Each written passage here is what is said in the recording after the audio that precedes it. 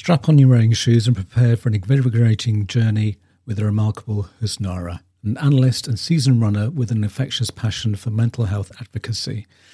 Our conversation charts a remarkable transformation from a youngster who once sidestepped sports to a beacon of hope who now champions the psychological uplift that comes from the rhythmic beat of footsteps on the trail. As with most of my interviews, I have split this into three parts. The first part, I started talking about her relationship with running at school and how this changed when she got into her mid-teens. Next week, we delve deeper into her new book. So you're thinking about running, but not sure how to take the first step. My name is Brian Patterson, and I'm here to help. Welcome to Brian's Run Pod.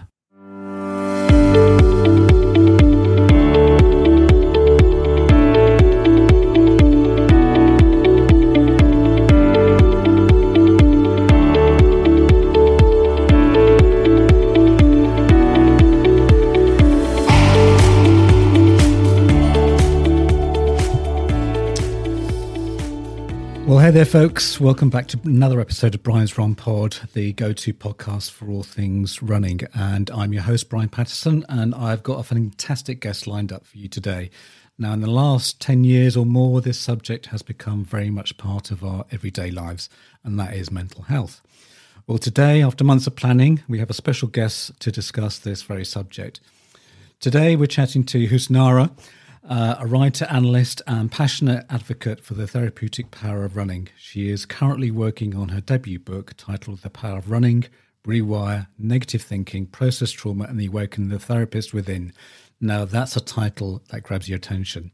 She's a great believer in turning the negative into positive, and I quote, "Imagine if I told you that the key to conquering life's greatest challenges could be found in the simple act of running.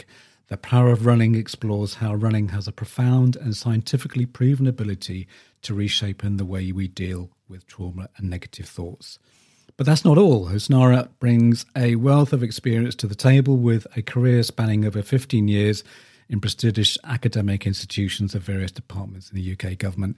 She's not just a runner, she's an accomplished professional in the world of mental health. Originally from North London, Husnara now resides in Bali with her husband and two children, living a balanced life that combines an intellectual pursuits, athletic interests, and family life. I'm excited to dig into her story and explore the incredible connections between running, mental health, and personal growth. So grab your running shoes and kick back and join me in welcoming the amazing Husnara to Brian's Run Pod.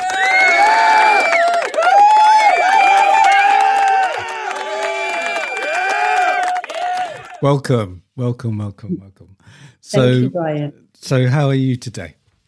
Yes, I'm very good, thank you.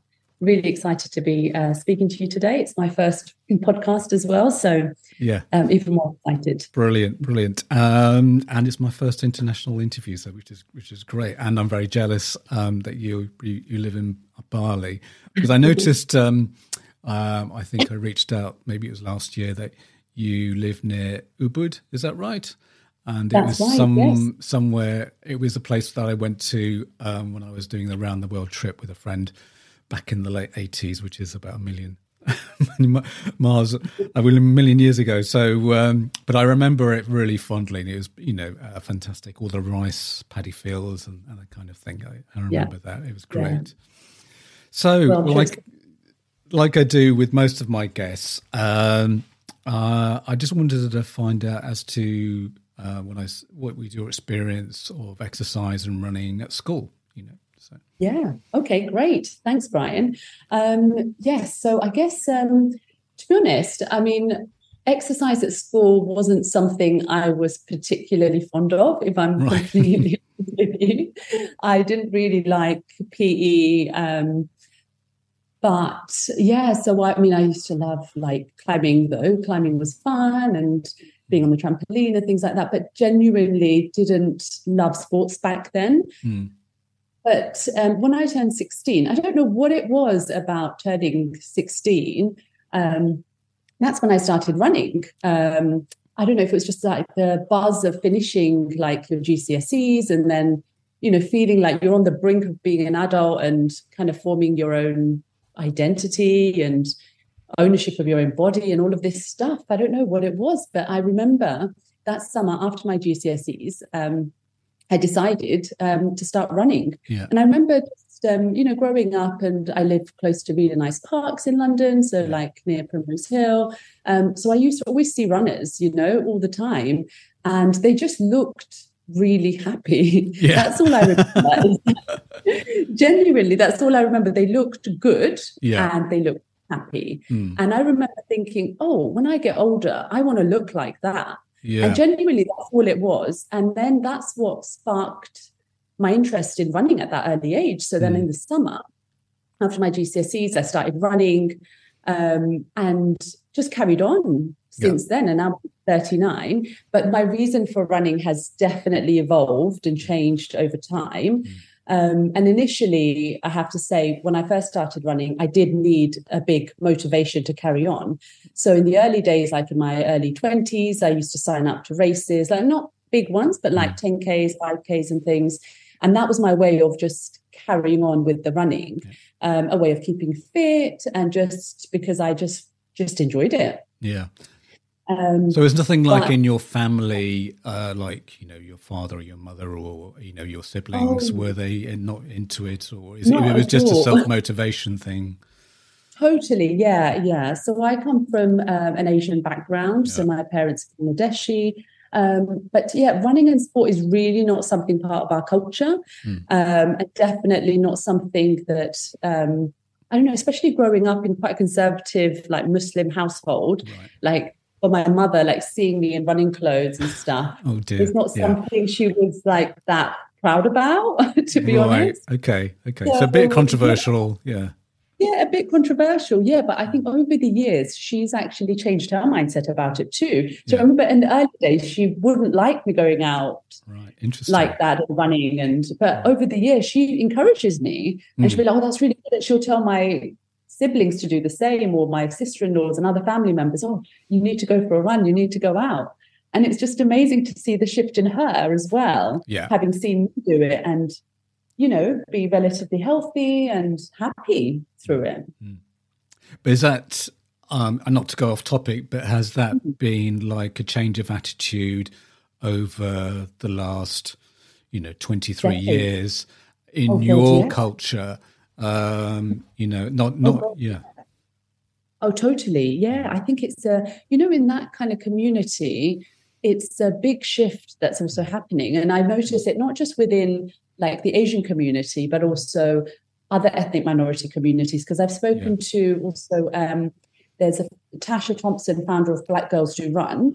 It's a big running community. Yes, I've heard of that name. Yeah. Yeah, and they're brilliant. And also they talk about the same challenges in sort of in those kind of communities as well, in minority communities, because we're very underrepresented, in the running community. So she loves running, and she's been really a big advocate of getting, Black women to start running, so there've been a few kind of sporting icons in, like, I think there was an Afghan woman who kind of like was kind of, I don't know whether she was threatened by the Taliban or something like that, and she competed in the Olympics, and I don't know, I think she might have done a middle distance or something like that. But they've been kind of like dotted in the last 20 years or so, that people have been breaking through and doing it as a professional sport. So I mean, that's brilliant to hear. And I feel like it's, in terms of sort of looking at it from that ethnic minority perspective, I think we have a long way to go. A way to go, to be honest. It's only just scratching the surface of getting more people from my background, similar backgrounds, into these kinds of sports, for physical health and mental health. So moving on in sort of just understanding about mental health itself as a subject. I mean, like I said, it's really come into its own in the last 10, 15 years, probably more, in the last 10 years sort of thing. What in your opinion, has really pushed that? Why has it sort of come to the forefront? Yeah. Well, I think there's a combination of different things. I think firstly, I'm really pleased to see that we're talking about it a lot more and it's less stigmatizing. And I was in mental health research for over 10 years. I did a degree in psychology. So that was about, that was a long time ago now. But I came out of that field about 6-7 years ago. So it's good to see a big shift happen in that sense, in terms of people talking about it being less stigmatizing. And I think a lot of it comes down to, social media, celebrities talking about it.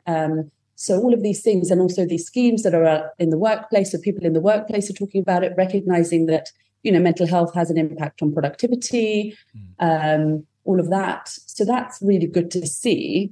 But, if I'm honest with you, I feel like, although we are talking about it more, I feel in some ways we're also going in the wrong direction in terms of mental health.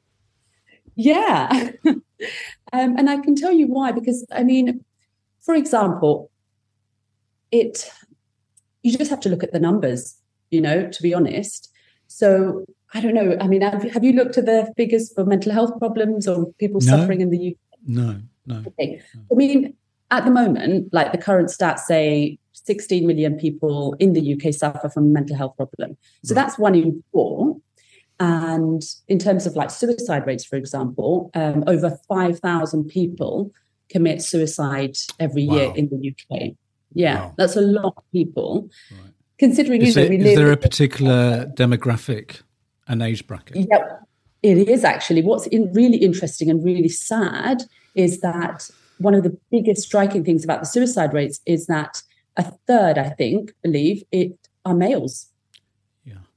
Or 2/3, something like that. So it's a massive number of males are committing. So 2/3 are males, and it's a huge number, And what's interesting about the suicide rates and about the rates of mental illness is that hasn't really changed over the last few years. And even when I was working in mental health services and in the academic world and in that field, we were still quoting the same numbers.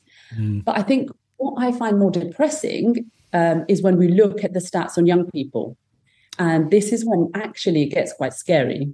Right. So I was looking at some of the NHS data recently, and they were saying, looking at the rates of mental illness among young people in the UK.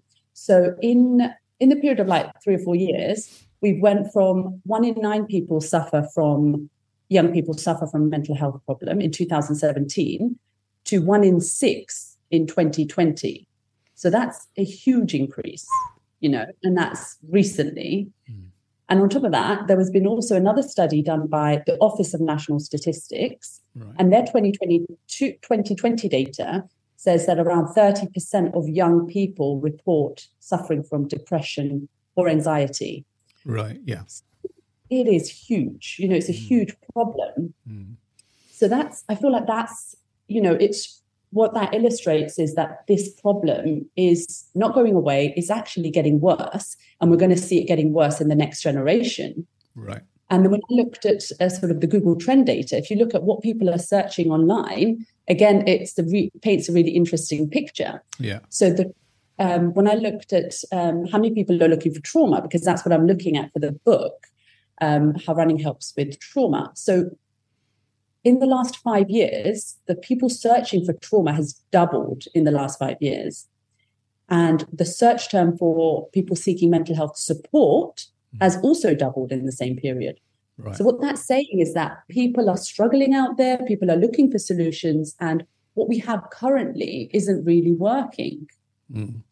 So, yeah. So specifically when you say when they're searching for trauma, can you kind of just expand on that? So when they're so with Google, you can look and see like what search terms people are searching for. So they might just be typing in trauma, and it picks up like how many times people are searching for that specific term. Right. Okay. So that term has been searched. Yeah. So I feel like it's pointing to kind of a big problem in our society, and at the moment, like the best solutions currently are still external. So it's all, go for medication or psychological therapy, which is great. But, on the NHS, you're still waiting for months if you're lucky to get it, and that's the reality. And another sad statistic is that, especially for people who suffer from depression, is that if you do manage to get through the door, get to see a psychologist, there's a 30% chance that it's not going to work for you. So lots of people are resistant to that kind of treatment. So again, it points to a situation where we need other solutions, and this is why I'm really passionate about running as a more holistic approach, an alternative approach to try and deal with stress, trauma, and difficulties, really.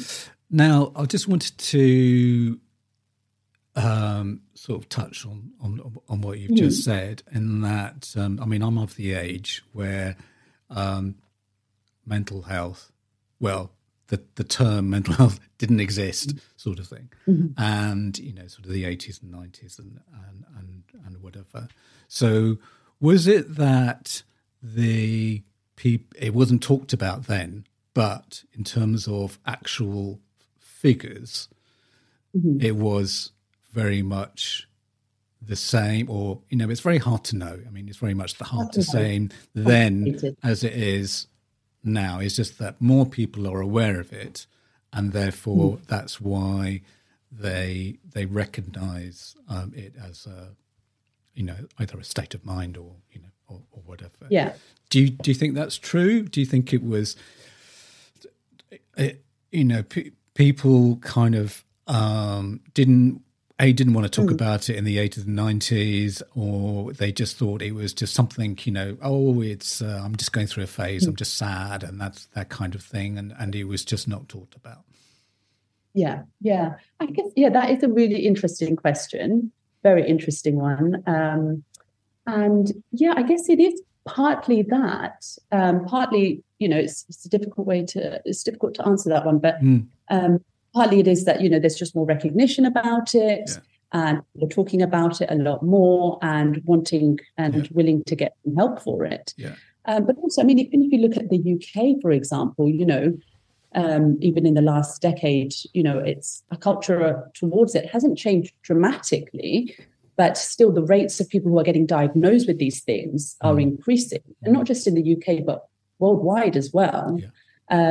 So it's a complicated one to really give an exact answer to, I think. I mean, we do live in, in the last 20 years, it is very different times. I mean, we've got the internet, what comes along with social media and everything. So it may be that because we didn't talk about it then, there weren't the stresses to younger people and to, us as adults.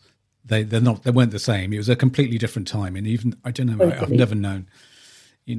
Absolutely, yeah. I mean, exactly. I mean, I'm kind of curious about that as well, to see because I often talk to teachers about this issue. I've got two young kids who are at school, in primary school, and even the other day I went to the local school, and I was giving a talk about writing, and we talked about social media and the impact, and it was just the teachers are just it's just so obvious that children struggle with these things. Comparison becomes a big thing, body image, all of that. And I'm not sure. I mean, it'll be interesting to talk to teachers who from 20 years ago and what they thought about kids who are struggling with these things, and compare that. But just anecdotally, it's the conversation is such a big one at the moment in school setting about the difficulties of this generation with technology and changing lifestyles and things like that. And mental health. I mean, we could talk about this for ages, but I mean, I know it's just there's something I'm interested in, is that from the 50s to the late, well, even when I left school, which was 1980 or whatever, or even later than that. But it's just there was that period of time where it is so different to what's I mean, and just as an anecdote, I just joined my local gym recently, and I just saw someone there, and who I recognised, who I used to work there a long time ago, it's about 20 years ago, and I just thought to myself, it's just like when the last time I saw you, the world was a completely different place. It was, Wow. I know, it is, it is. Anyway, moving on. And that's a wrap for another exhilarating episode of Brian's Run Pod. Thanks for tuning in, folks. As always, we've got your back with all things running. And next week, get ready for some awesome beginner hints and tips to kickstart your running journey. Oh, and before we sign off, exciting news. We're now available on YouTube. So whether you're pounding the pavement or chilling at home, you can catch us there too. Plus, we have a new feature on the podcast. You can now send me a message. Yep, you heard it right. Brian's Run Pod has become interactive with the audience. If you look at the top of the episode description, tap on send us a text message.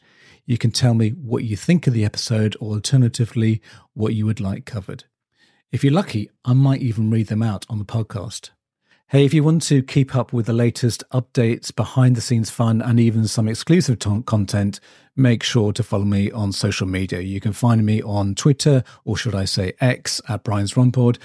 We've also just launched a shiny new Facebook page. Simply search for Brian's Run Pod and give us a like. And don't forget to hop on over to Instagram where you can catch all our visual adventures at Brian's Run Pod.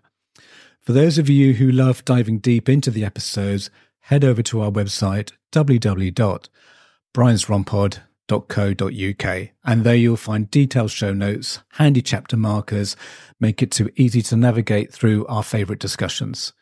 Please leave a review as it will always help others find this podcast. Music is by Happy Days by Stock Audio, not forgetting artwork by Alice Patterson. Till next week, thanks again for listening.